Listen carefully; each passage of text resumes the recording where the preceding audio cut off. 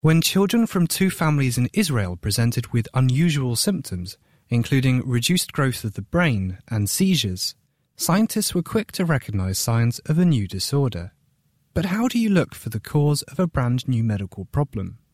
A new paper this week in the journal Neuron has used genetic sequencing to tackle the case, in doing so uncovering surprising roles for unsurprising proteins.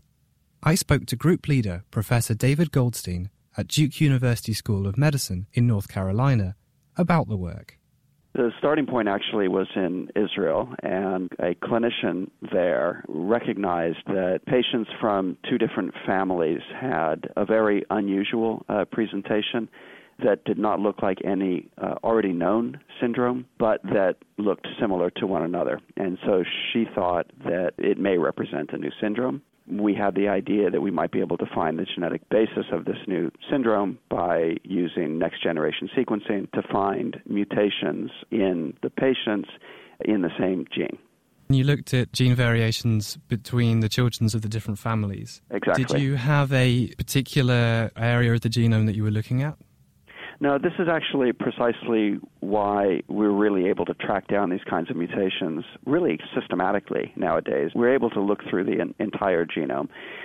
In this case, what we did is use so-called whole exome sequencing, which means that almost every bit of the human genome that actually encodes for protein is interrogated, and we look for mutations anywhere in all of that sequence. The cause turned out to be a failure to produce asparagine, a so-called non-essential amino acid that had never been shown to be involved in building the brain.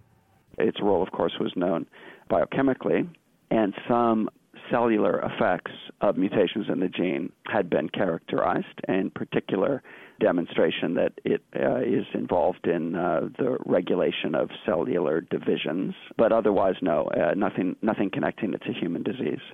So you next found two families in Canada with similarly affected children, and that they too had mutations in asparagine synthetase.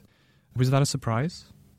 Anything that can happen in the human genome not only does happen somewhere in the world, but it happens repeatedly. This is really the rule and the expectation. Asparagine is a non-essential amino acid. This means that we don't need to get it from our diet, because we have enzymes in our body that can make it for us. I put to Professor Goldstein that these findings suggest that asparagine might not be so non-essential after all. I think this whole question of what amino acids are essential and in what context is a little bit of a graded thing. But clearly you need to be able to get through this particular biochemical process in some parts of the body. But we don't really know exactly why the absence of this enzyme in the central nervous system is harmful. We've got a bunch of directions to try to work that out, but the two sort of possibilities are we may be getting buildup because this pathway is not working normally of something that's toxic, or we may be missing something that you need, like asparagine. Right now, it is frankly all speculation. What we need to do is work out which of those explanations is the right one, and then that actually will, in fact, tell us how this condition could possibly be treated. And that's what I think is kind of most encouraging about this kind of genetics is that, you have a really terrible presentation, you do the genetics, which tells you in an underlying biochemical sense what's wrong, and then at least puts you on a path to figuring out how you can go about doing something about it. And it is not impossible, and I have no idea whether it will ultimately prove possible, but it's not impossible that the therapy would be as simple as dietary supplementation. Though this is a rare disorder, do you think we'll find more instances of non-essential amino acid synthesis being involved in disorders, particularly neurological disorders? One of the things that's happening is that there are certain diseases that were very hard to track down. But now that we can look at the genome as a whole, we're really working out the full range of consequences of mutation really in each and every one of the genes that we carry. And we're doing that right now in the community as a whole.